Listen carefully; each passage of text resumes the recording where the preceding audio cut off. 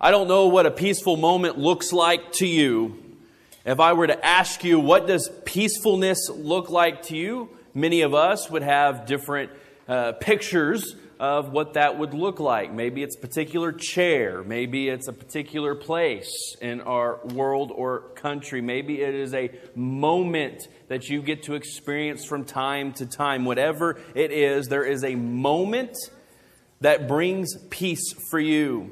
But what every single one of those moments have in common are that the moments leave us, right? The peacefulness of moments always are peacefulness moments that end. For me, I think of a sunrise, but not just any sunrise. It's a sunrise at a beach.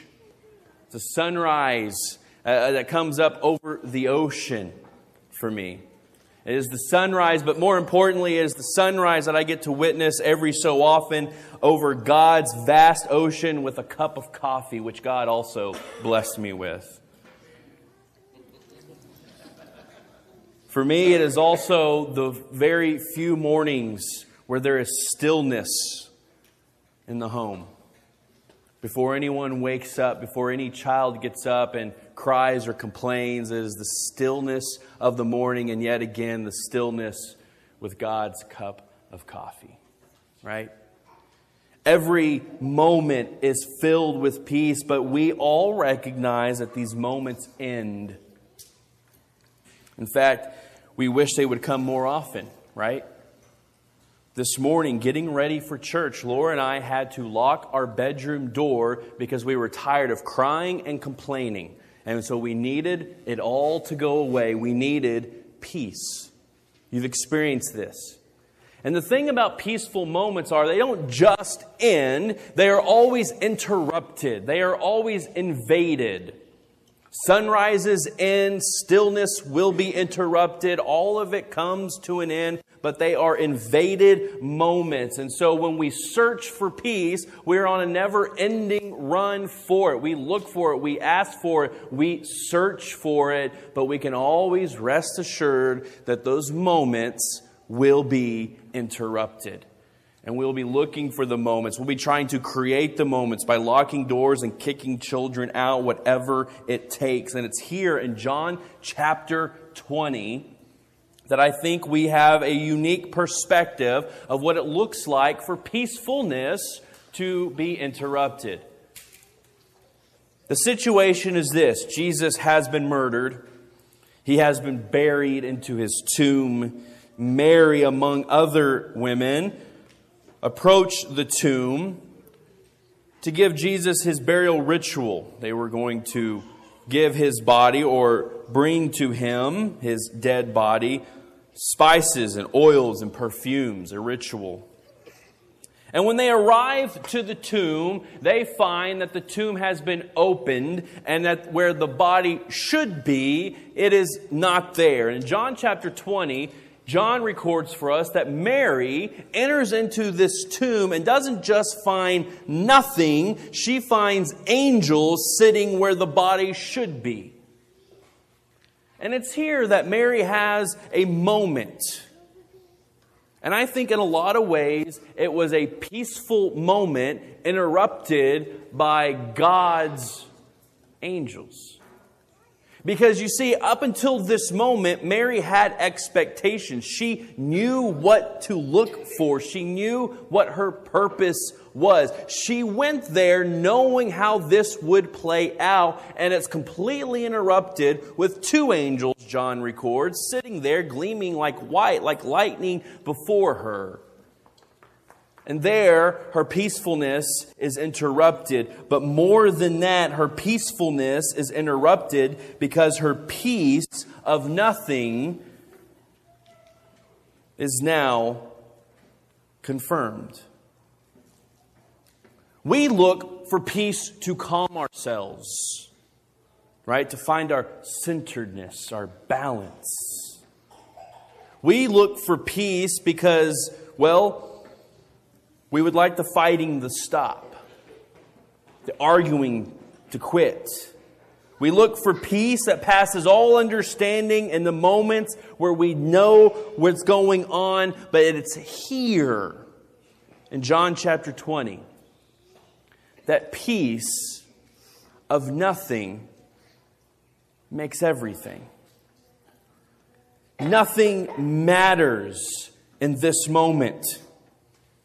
Because her fear and her uncertainty, the trouble that she thinks she may be in, and the confusion of the moment, it matters here because nothing is there. And it's this peace of nothing that not simply marks the moment, it marks her life.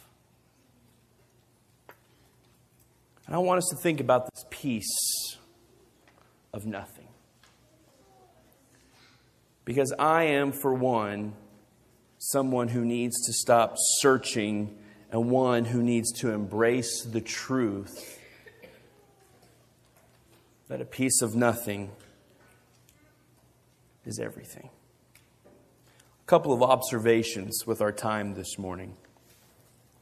And it's all out of John chapter 20, so that is the text that you can continue to refer to that Peyton read just a moment ago. But have you noticed in John chapter 20 that Mary's asked this question twice? First, by one of the angels, and secondly, by the risen Jesus. But she's asked the question, why are you crying?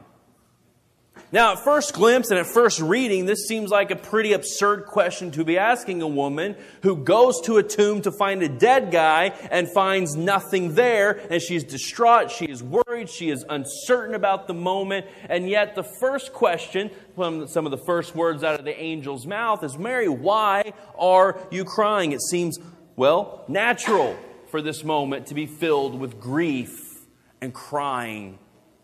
Why are you crying? She is asked. She has every reason to cry. But you see, nothing changes us. Nothing in the tomb changes everything that happens from this moment forward.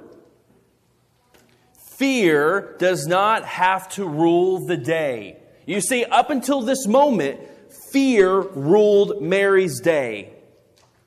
The moment she arrives at the tomb and the stone is rolled away and Mary looks in there and does not see what she expects, fear rules the day. Anxiety rules the day. Her worries and her troubles are now forefront of her thoughts and her emotions, and worry and fear are now running the show for her. And so when the question is asked, why are you crying? It's not a chastising of the moment to understand that there's something bigger going on here. It is actually, I believe, a recognition that your emotions and your moment here are real. Notice, even when Jesus asked this question a few verses later after the angels, as Mary leaves the tomb to go to the disciples and Jesus meets her on the road, and Jesus asked the question, why are you crying? Notice that the question does not interrupt what has just happened 3 days prior. Jesus was still arrested, beaten, and murdered, and hung on a cross. The tragedy of the moment is still real. The grief of the loss of Jesus is real. But the question does something else. It doesn't ignore what has happened. It recognizes the new truth. The new truth that nothing is everything. And that the peace of nothing makes everything possible. Why are you crying? Now, this is a question I ask often. I have 3 daughters. I'm asking all the time, why are you crying? Why are you crying? And most of the time, I have no idea why we are crying. I cannot pinpoint the idea or the reasoning why there are tears and why there is complaining or whatever is going on. I don't understand, but it's a question I often ask. And it's a question that must be asked often into our lives, because whether we are physically crying, we are often crying about the loss of our peaceful moments. Why did they have to get sick? Why did they have to get hurt? Why did this have to happen to me? All of these kinds of thoughts and things that you and I say, they are crying moments. And we're looking for things that make sense in our lives.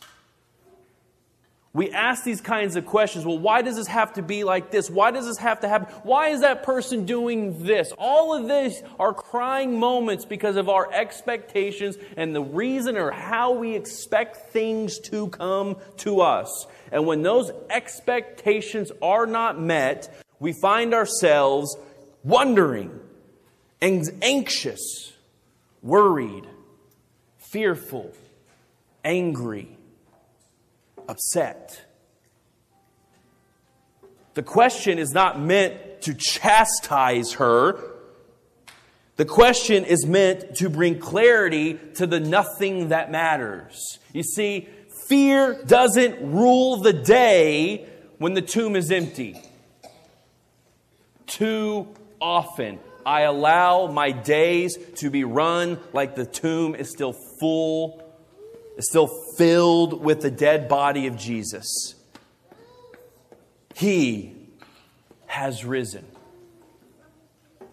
Don't forget the nothing and the peace that comes from that nothing, church. Nothing matters because peace comes from that nothing, and fear doesn't have to rule the day. Why are you crying? He is not here. He has risen just as He has said. He's enlightening us. The angel is enlightening us. He is reminding us. He is letting us know that the expectations of something are thrown out with the nothing. Why are you crying? So Mary goes along the way, and before Jesus has a chance to ask that question, Mary sees Jesus, Scripture says, verse 14. She turned around, she saw Jesus standing there, but she did not realize that it was Jesus. Now, there are a lot of questions I want to ask about that statement alone. Does Jesus look differently? Is Mary just so distraught about the moment that she can't recognize maybe what is taking place? But whether or however that may be, she sees Him but doesn't recognize Him. See, the angel's first question of why you're crying doesn't necessarily fix it. Doesn't resolve the fear and the worry and the anxiety and the questioning of the moment. Mary's crying, though, turns into worship.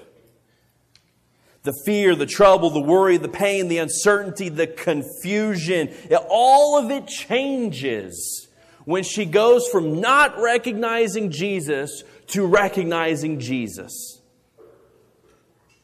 You notice this, that Jesus, once again, changes everything.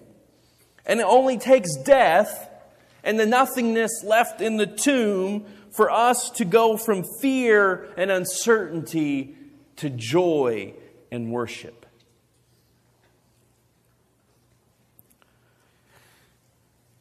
And I'm afraid too often that I look and see Jesus and I don't recognize Him.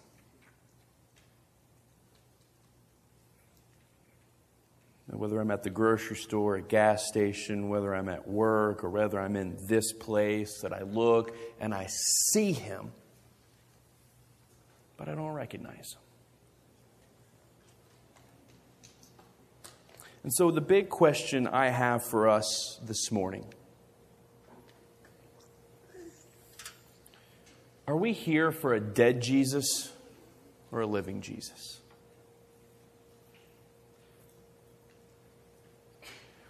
Did you come to a school cafeteria and a church to worship the dead or living Jesus because your answer matters? It does.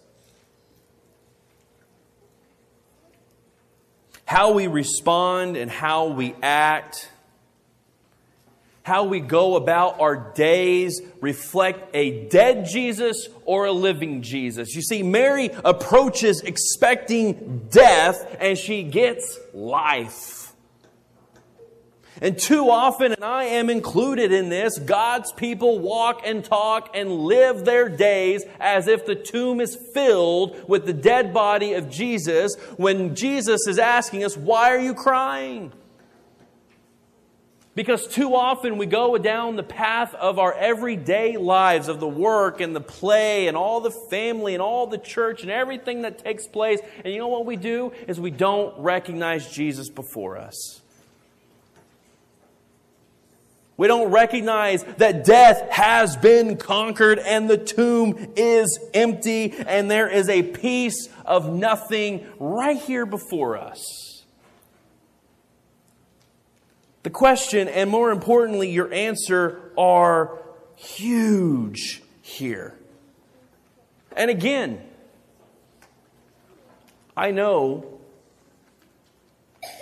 some of us are facing health issues. Some of us in here are grieving the loss of friends or family. Some of us are confused or uncertain about certain relationships.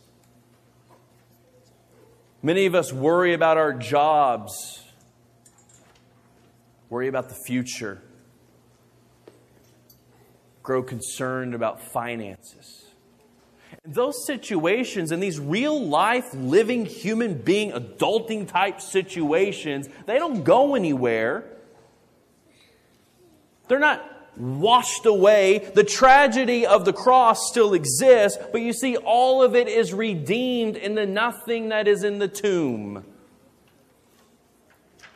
The worry and the anxiety and the fear and the uncertainty and the anger that we build in our lives is all taken care of because nothing is there, and that is everything. Because the dead Jesus conquered the death that is in the tomb, and He now lives.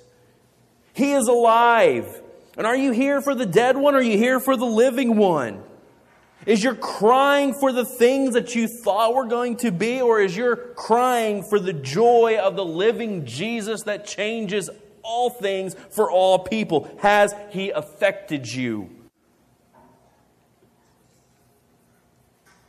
I'm guessing at some level, in some way, at some even small place, you are here because Jesus means something to you. That's great. Is it the dead Jesus or the living Jesus?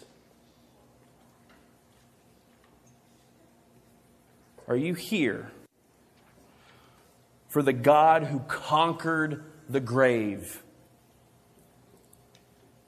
And maybe this morning in particular we should ask, are you here for the living Jesus or the potluck? One will fill you now, but it will leave you empty. And one will fill you for the rest of your days because nothing matters. And that piece of nothing, and I love this in John chapter 20, that piece of nothing that comes from the nothing of the tomb comes in one word. I've never noticed it this way before, but as I was paying attention to John chapter 20 this week, I never noticed it quite like this. But Mary, on her way to tell the disciples the Jesus she sees but doesn't recognize, the moment, have you noticed, the moment Mary recognizes Jesus comes from one word. She doesn't recognize Him. She's still worried and concerned and uncertain about the moment. And Jesus says to her, Mary. Church, your God knows your name. Your God knows you and where you've been and where you've come from and all the circumstances of your days. He knows your trouble. He knows what is bringing you down. He knows what is invading your peacefulness. He knows you by name. And when the God of nothing enters into the picture, and Lord help us when we don't recognize Him, He speaks our names. He knows you. He cares for you. And in this moment, it takes her name. It takes a personal God to change it all for her. Her perspective, her moment. It's now not uncertain. It's not about anger. It's not about fear. It's not about crying in this moment. It is about the God who calls out to her. And you know what? That one word, that name that Jesus says to her, calling her by her name, doesn't fix it. I'm guessing Mary still questions the last 3 days of her life in particular, wonders why all of this happened. She still has emotions. She's still a human being. But in this moment, she knows that the peace of nothing is a powerful peace. She knows that the personal God who enters into the picture gives her a peace of nothing that is a powerful peace to her life. And here's the thing about Mary and every single one of us, and we can continue on with all the disciples that Jesus will interact with, even Thomas, doubting Thomas himself. When the peace of nothing is recognized, it is a powerful piece of our lives that go with us. The recognition that life wins, that newness conquers, that death is defeated is a peace that surely, as Paul puts it, surpasses all understanding and changes us. It is a peace worth carrying. Are you carrying the peace of nothing? This past Wednesday, we were at the Hilton Garden Inn, and we had conversation tables, and Melissa and I were back with the kiddos. We had an extra large room this past Wednesday, and so we had the kids in the back, and we were just kind of crowd controlling more than anything else. Melissa did better than I did, but we were playing and hanging out with the kids, and at one point, Ellie Beal is wanting to finish this puzzle. There's this big floor solar system puzzle, and she needs help with it, and she wants to finish it. It is obviously important to Ellie to get this puzzle done. Now, I am the worst puzzler there ever was. They frustrate me to no end. But Ellie needs help, so I go over, and we're going to get on the floor, and we're going to do this puzzle together. There are pieces of the puzzle all over the floor, and I'm at least, aware enough that we need to start putting things in color groups. So Ellie and I start working on this solar system floor puzzle together, start making all these different pieces, putting them together, start organizing it, and start figuring out how we're going to do this, because our goal now becomes get this floor puzzle done before the end of our time together this past Wednesday. And here's the cool thing that happened as Ellie and I were working on this floor puzzle, is that others joined us along the way. No one asked I didn't ask for help. I don't think Ellie asked for any more help. But other kids started joining us. And next thing you know, we got like 3 minutes left. And I'm saying, we got 3 minutes. We got to finish this puzzle. And everyone's coming over. And we have this large group. And we are finishing up this puzzle. And we're putting all the different pieces together. And you know what? She got it done. She got that solar system floor puzzle done right at the nick of time. She accomplished it, and she did it because she had the pieces, but more importantly, she had the church. She had her friends. She had the help that comes from this. You know what? I know that there are tough days and there are hard days, and there are days where you lock your bedroom door because you can't handle it anymore. But those are the days that we need to remember all the pieces that we have that make up life. One of those is the peace of nothing. But more importantly, we need to remember that we have each other. We have this community, this young church that strives to be what Jesus was to so many others, that strives to be neighborly in every sense of the word. This community that comes together, not for the dead Jesus, but for the living one. He has risen. And that piece of nothing, that's the piece of the puzzle that we can take with us everywhere we go and everything we do together. You may be searching for that piece. Well, I want to invite you to stop searching. It's there and there's nothing you have to do for it. The tomb is empty today. It's still empty. And it's there for you. This living Jesus calls you into this place, but He calls you into something more. He calls you into a life that says nothing matters. If there's a need of any kind, I'm available in the back. I will stay away from the food for a few moments. But wherever you are, stand and please be in the presence of God and search for the peace of nothing. That's a powerful peace. Let's stand together and let's sing.